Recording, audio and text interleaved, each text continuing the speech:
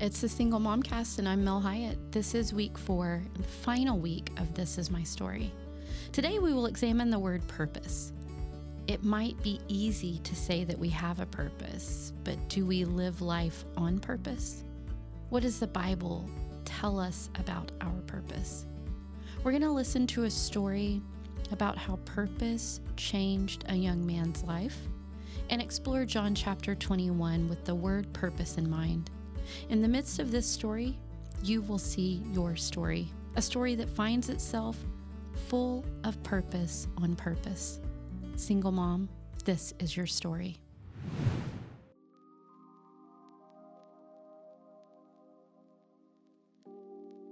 Hello, my name is Velez, and this is my story. I was raised by a single mom. I grew up with 2 siblings, and let me tell you that both of my parents are very loving.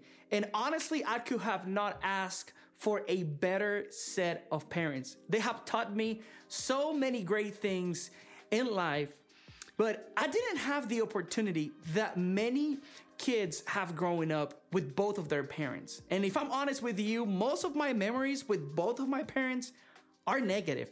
I remember lots of fights, lots of discussion, but to this day, I still remember the day that my mother came to my grandmother's house after the divorce was finalized. And my mother was broken, she was hurting, without a clue of what she was going to do next. That day, my life literally crumbled. And I was questioning everything. It was a very difficult season of my life. I remember feeling like I had no purpose in life. I felt that because of me, my mother was going through so much pain. And you might be asking yourself, why would my mom be going through so much pain because of me? Well, at that age, I couldn't comprehend. I couldn't understand what was going on. But my mother got pregnant at the age of 15 years old. And because she got pregnant, she got married to my dad. And I thought it was all because of me. I used to think that because of my family, because of me, my family went through so much. Many people told my mother that getting pregnant was a mistake. And to be honest, for the longest time, I thought I was a mistake and that there was no purpose for me because my mom got pregnant at 15. I thought that I had no purpose because the way that I came to this world, an unexpected child, that people thought it was a mistake. I remember feeling like a mistake and having no purpose in life. But God turned it around. God turned mistake into miracles.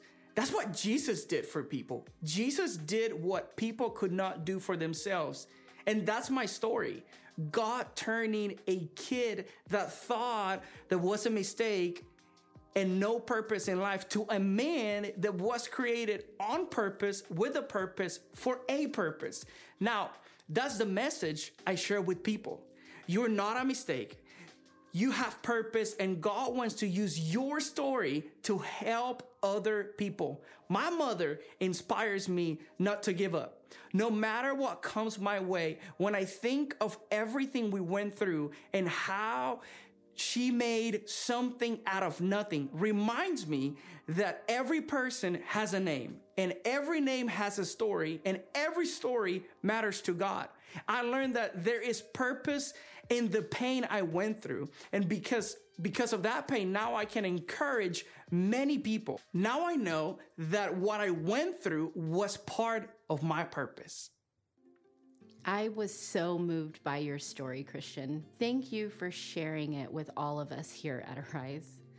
After hearing that story, it is clear that Christian was created for a purpose.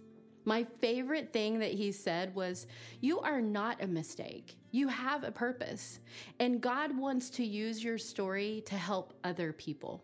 Christian, I could not agree more. That statement, it reminded me of one of my favorite stories in Scripture. It's in John 21, and Peter has this encounter with Jesus that is all about purpose. But before we talk about that moment, I want us to go back and look at Peter and Jesus' relationship. Peter's first encounter with Jesus was in a boat, and he was fishing, and Jesus asks Peter to give it all up and become a fisher of men. And later on, Peter walked on water, kind of. He was obedient, but he doubted. And then Jesus was arrested, and Peter was scared. He didn't want to get in trouble, so he told 3 different people that he didn't know Jesus. He gave up on Jesus. Then, sadly, Peter sees Jesus die, and there's this empty space. Now we have arrived at John 21.